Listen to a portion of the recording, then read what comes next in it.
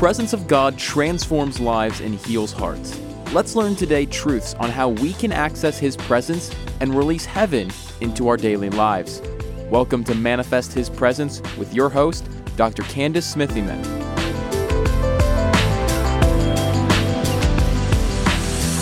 Hello, so glad you're joining me again.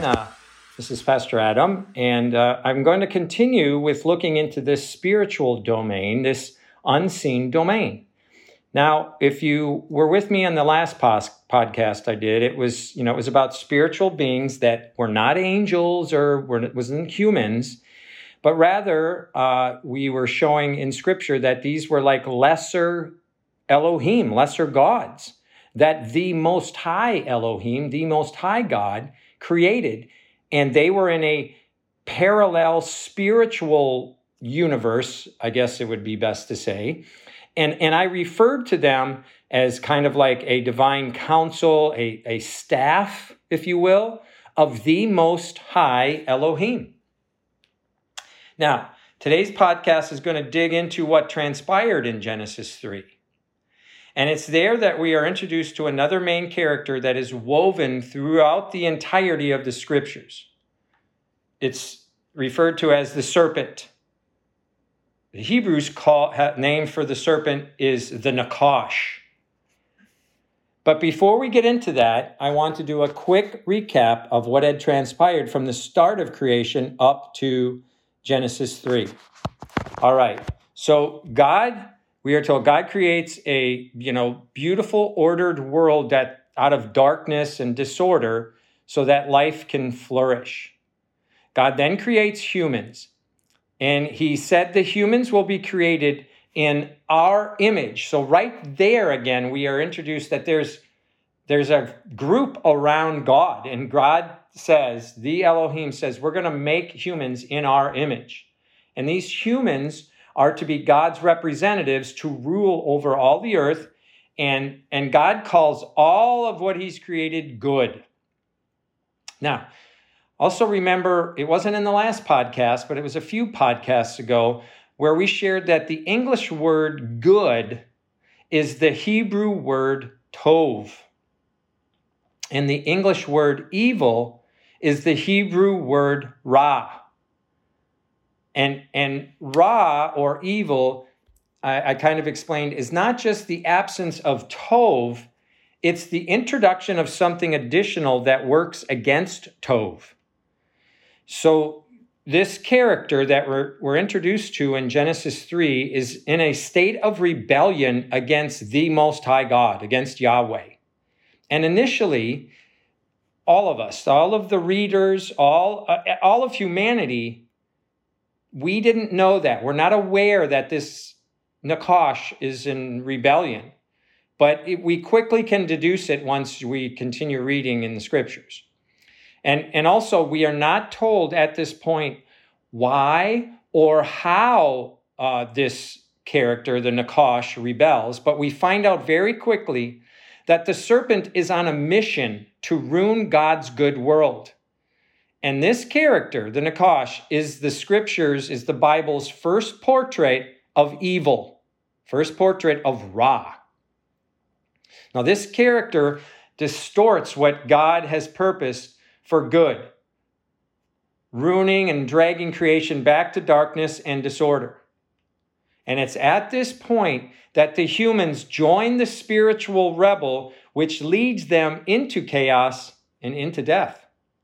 And it's from this point on that the human rebellion is interwoven with the spiritual rebellion. And story after story shows how this happens over and over and over again in the Bible. Okay, so let's now go to Genesis 3 and look at what took place in the Garden of Eden. Now remember that Eden, this garden, is a high place. These are places where the gods reside. They're very lush, they're very beautiful. They've got a lot, just think of a garden now. That's the same kind of thing we need to be processing. And it's the place where the earth and its creatures are interwoven. They overlap, if you will, with heaven, with this spiritual realm and its creatures. Now something, I don't know if you're all going to process this the way I did, but I've always wondered, and I pondered a lot about regarding this dialogue that takes place between Eve and the serpent. And what I'm getting at is, for me, why isn't it that Eve is afraid or scared of this spiritual being? I mean, there really isn't anything that would indicate that this whole discourse between these two, between Eve and the serpent, was unusual. Now, let me explain what I mean and what I'm getting at. When we look at this dialogue between these two through the lens of an ancient Hebrew writer or an ancient Hebrew reader, they would not have expected Eve to be scared of this creature, this serpent. I want to dig into this some, because I think this has a big basis for understanding things throughout the rest of the Bible. See, first off, Eve, we got to reprocess this. Eve is very safe. She's securely within the confines of the Most High God's home that he calls Eden. Eden, again, is a high place. It's a garden. It's a dwelling place for the spiritual beings as well as for these new created earthly beings. I mean, Eve likely wouldn't even know there's a difference between them. Because why? They were made in the same image. And remember, at this point, Eve doesn't know she's naked. Remember? I mean, all of this. So, okay. Now, this is where Yahweh, the Most High God, the Creator, resides as well as those we discussed in the last podcast, the staff of him, his divine counsel. In other words, it would be, I don't think this is a stretch when you step back a little bit and really ponder this. I think it'd be normal that Eve was conversing with a divine being and on this divine turf. I think that would have been normal. So through the Hebrew lens, this world we experience was created by an all-powerful God, and humans are his created representatives on this new created world to follow his instructions. Eden is God's abode, and God is accompanied by these other spiritual created beings, the divine council, or as I refer to them as the sons of God. Now, what we read in Genesis 3 is that one of these members of this divine entourage is not pleased with what's been going on, with what the Most High God has done, right? With Yahweh's decision to create humans in their image and then give the humans delegated authority and dominion on earth. There's probably, it appears there's envy and jealousy going on. Also, another thing that makes this awkward or even uncomfortable, I guess, to discuss is that this dialogue is between a woman and apparently a creature from the animal kingdom. But folks, what if our perspective is expanded and we don't assume this serpent is part of the animal kingdom? Just take a moment with that after what you've been hearing so far. To properly understand what's going on here in Genesis 3, we have got to process that this serpent is not a snake like we process what a snake is. Because an ancient Hebrew would interpret this serpent as a rogue Elohim, a malcontent from Yahweh's divine counsel, someone who's ticked off that was on his staff with his decision. He's the final authority, right? And he made this decision. They're going to create these humans in their image and give them authority on earth. And this person on the staff is ticked off. Is rebellion. It's a rebel. An upset divine being is this serpent. And see, if we look at this divine enemy only in terms of a snake and our understanding of what a snake is, right? A member of the earthly animal kingdom, then we'll miss the bigger picture message. And then throughout the rest of our understanding, which I think so many of us have trouble understanding Scripture. See, multiple scriptures and stories that are told in the Bible, they don't make sense unless We filter them through what we're introduced here in the beginning that we've done in the previous podcast and this one here in Genesis 3. For instance, going ahead now in Scripture, hundreds of years, millennia, couple of millennia, the prophet Isaiah has a vision of God's heavenly throne room. It's recorded for us in Isaiah chapter 6. Isaiah describes the throne room of God, where God is seated, and God is surrounded and praised by spiritual beings. And Isaiah calls these creatures seraphim, which in the Hebrew means a fiery serpent of copper color. It's like these seraphim are staff members giving praises to the Most High Elohim. Or another prophet, Ezekiel. Ezekiel describes this creature, right, in another very interesting way. See, Ezekiel understands this figure is a spiritual rebel who didn't want to live under God's wisdom and authority, but wanted to be God. And that is the exact same temptation that the serpent puts before Adam and Eve in the garden in Genesis chapter 3. The Nakash says that Adam and Eve could rule the world just like God, but they could use their own wisdom if they'll only eat from the tree that God forbid them from eating. Because what tree was that? The knowledge of good and evil. God said, don't do that tree. You're to take care of everything in this garden, Adam. Just don't touch that one thing and eat from it. For within that day, if you do, you will surely die. So, all right. Now, I want to go through some of these scriptures in Ezekiel 28 that have a huge tie-in with what happened in Genesis 3. And this is a perfect example. Let me pause. I'm not going through what Genesis 3, okay? But I want you to make sure to open up your Bibles and research what I'm showing you in Genesis 3 and Ezekiel 28, and we're going to go through something also in Isaiah. All right, and this, I believe, is a perfect example of a passage of scriptures here in Ezekiel 28 that seems strange. They seem difficult to understand when looked at alone, as you're going along, reading your Bible, and you're like, what is this? But when you tie these together with what we're talking about, it makes the bigger picture come into focus, I think, super clear. Like if you're looking through a telescope or you're looking through binoculars and you got to move them a little bit, to adjust to your eye, and all of a sudden it all comes into focus. I think that's what happens when we look at this way. So in Ezekiel 28, we read that God is scolding this human prince of this place called Tyre. This prince is scolded because he's extremely arrogant. And this prince even has considered himself a god and considers himself sitting on the seat of the God, which implies he thinks he's part of the divine council. Now, as you read this scripture in the Hebrew, the Hebrew grammar for God here is El. In this discourse, we have the Hebrew word El for God used, as well as the Hebrew word Yehovah, when it's speaking of the Most High God. Okay?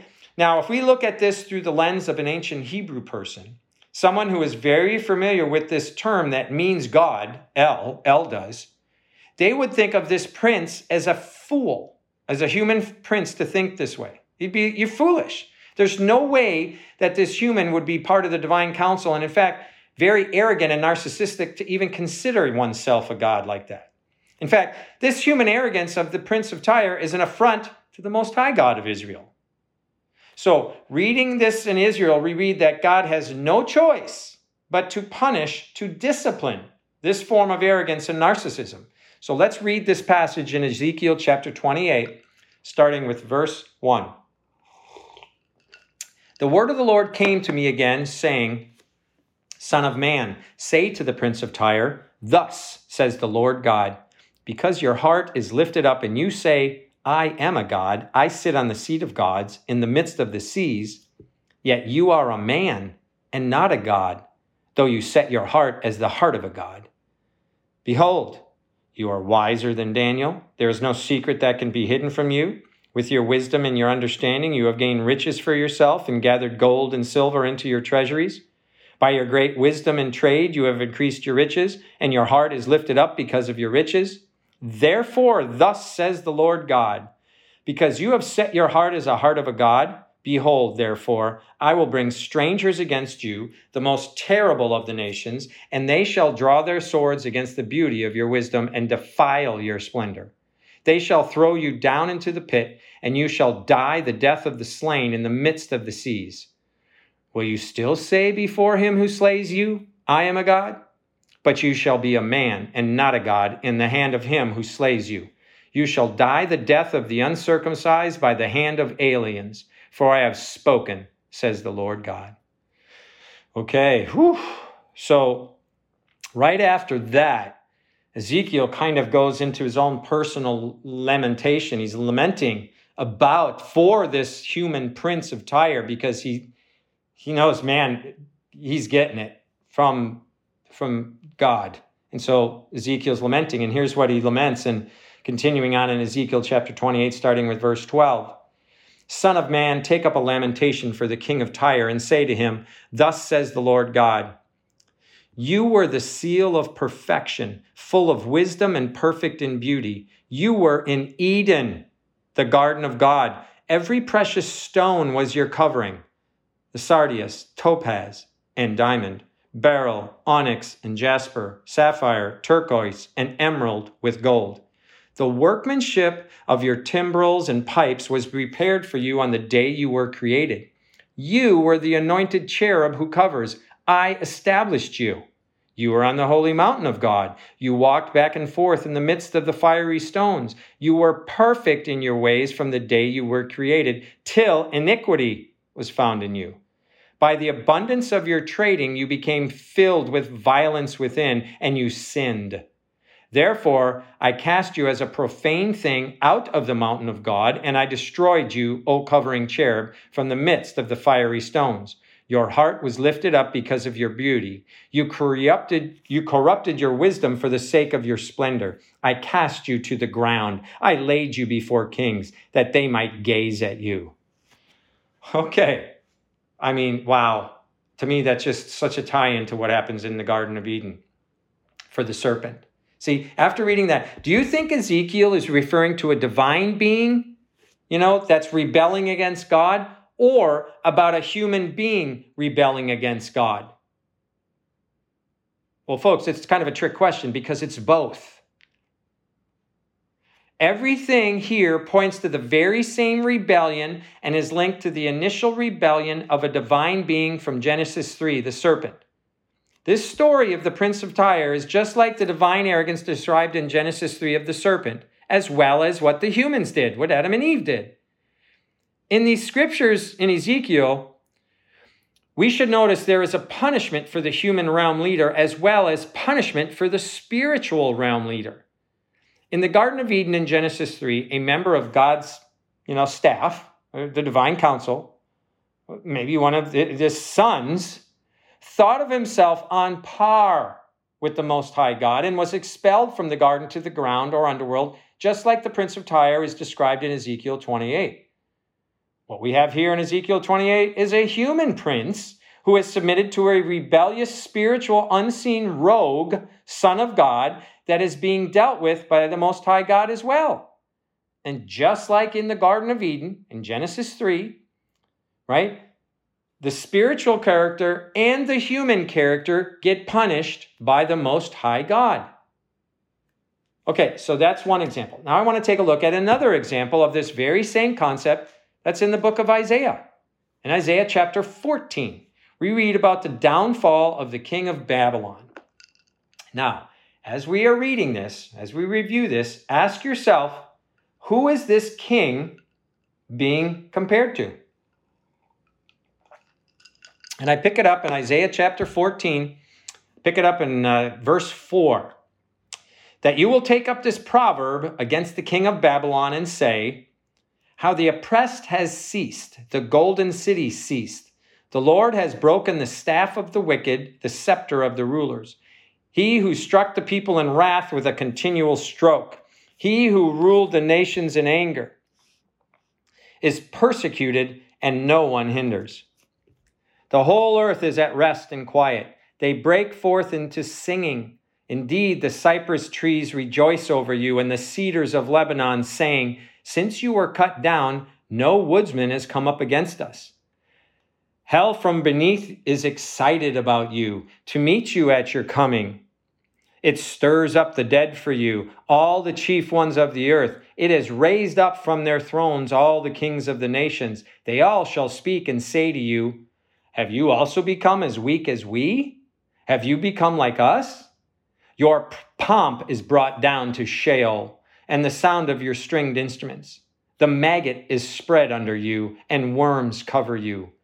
How you are fallen from heaven, O Lucifer, son of the morning. How you are cut down to the ground, you who weaken the nations. For you have said in your heart, I will ascend into heaven. I will exalt my throne above the stars of God. I will also sit on the mount of the congregation on the farthest sides of the north. I will ascend above the heights of the clouds. I will be like the Most High. Yet you shall be brought down to Sheol, to the lowest depths of the pit. Wow. Once again, we have a ruler. This time it's the king of Babylon, headed for the underworld, headed for Sheol, just like the Ezekiel 28 prince was. And starting with verse 12, there is a more direct connection to Ezekiel 28, which in turn then takes us back to the connection from Genesis chapter 3. This king here in Isaiah is being compared to a divine being fallen from heaven, kicked out of the garden of God, of the mountain of God. There's an earthly realm human being punished as well as a spiritual realm ruler being punished. The scripture here in verse 12 refers to him as the son of the morning, O Lucifer. This joker is so in love with himself that he declared himself above all the stars of God and all the other members of the divine council. This whole text reads like an attempted coup in the divine council, and this joker wants to be like the Most High God. And it should come as no surprise that this shining one meets the same end as the prince from Ezekiel 28. I mean, this is some very interesting and very compelling things that we've got to grasp to better understand the Word of God. Oh, Lord, help us to better understand your Word. Now, jumping back to this, Nakash, this pivotal character in Genesis 3, the serpent. Remember, the Hebrew word is Nakash. Now, I want to do a little English or grammar, I guess, understanding here. The Hebrew alphabet, folks, there are no vowels. There's only consonants. And if we only look at this serpent character as a noun, a people, a place, or a thing, then the meaning is just the thing that we associated with, which is a snake.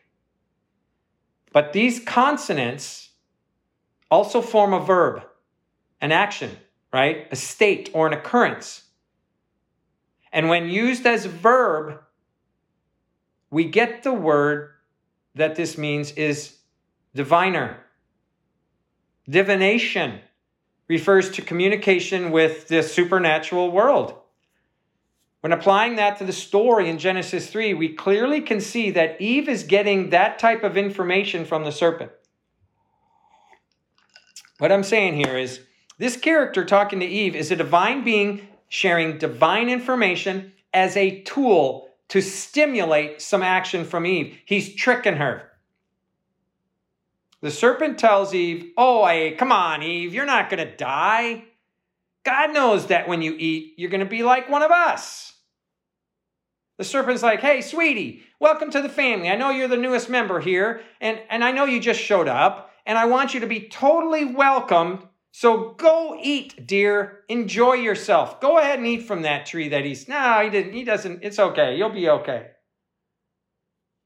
Now, I don't know about you, but when I process this exchange of dialogue between the serpent and Eve, understanding what I understand now, I have way more sympathy for Eve than I used to.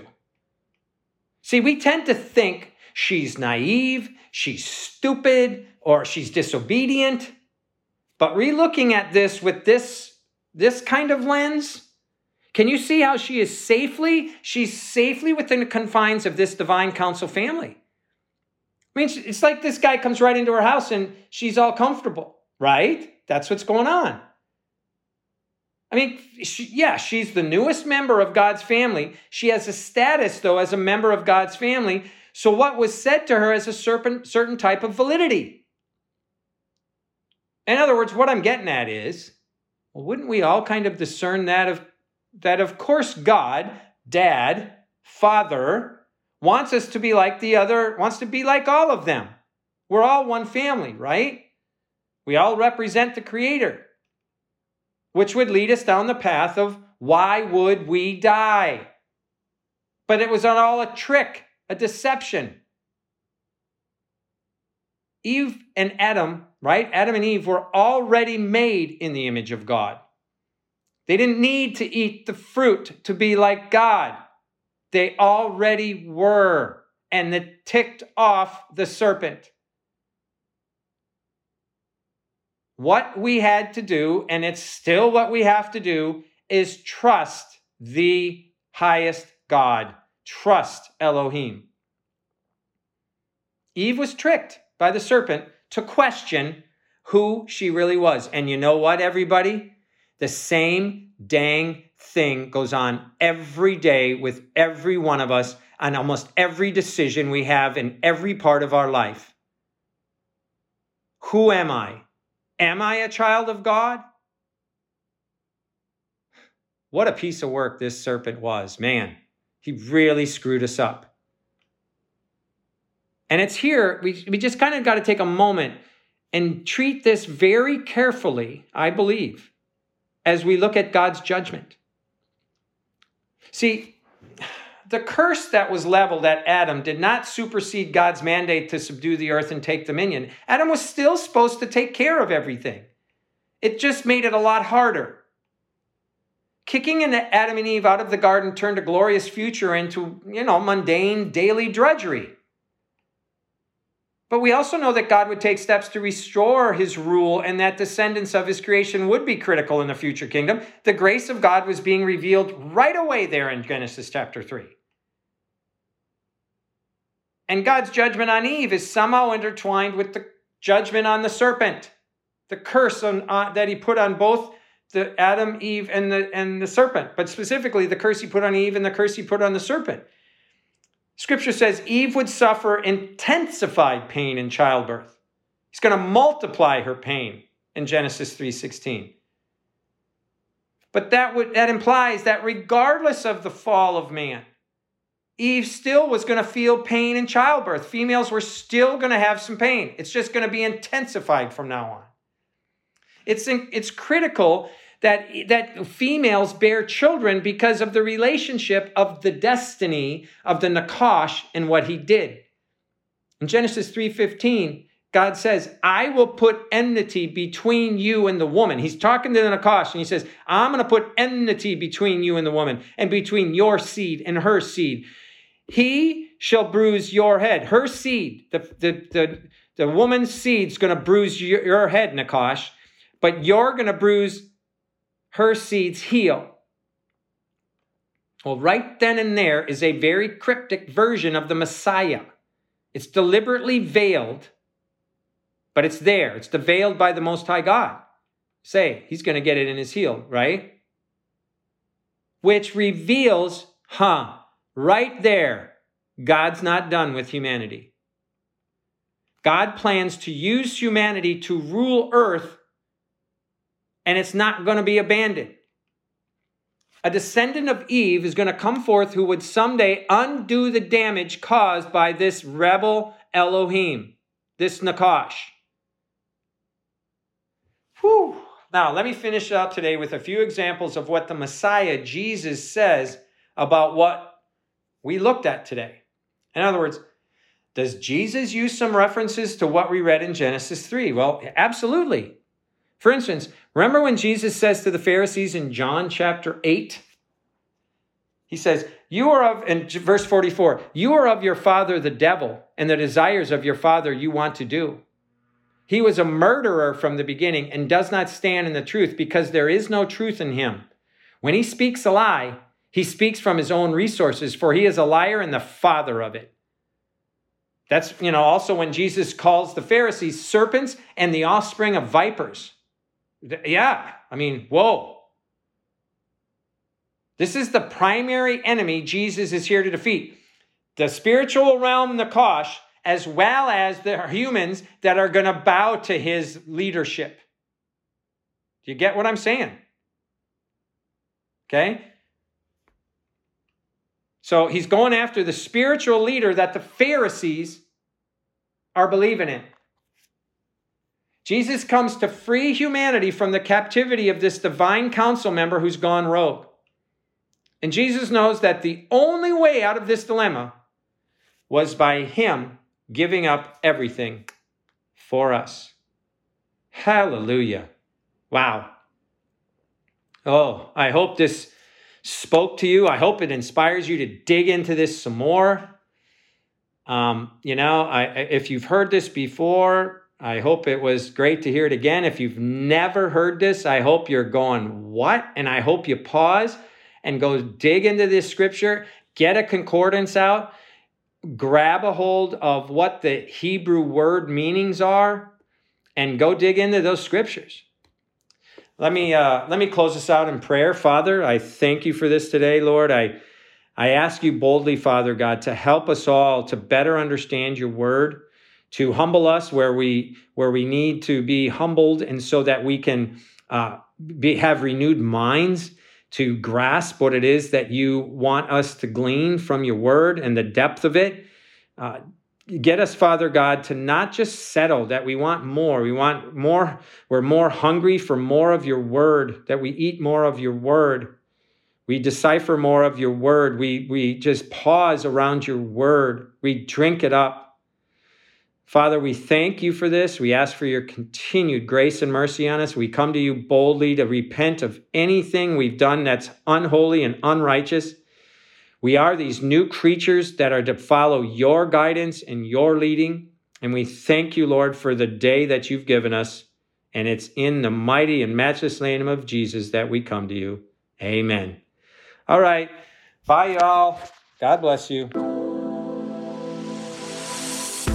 Thank you for joining Dr. Candace for today's podcast. For more resources and weekly prophetic words direct in your email box, go to our website at www.candacesmithyman.com, Facebook at Candace Smithyman, or Instagram at Candace Smithyman. If you enjoyed today's episode, please subscribe, rate, and review the show on iTunes or wherever you listen to podcasts. Your review helps the show reach more people and spread the gospel.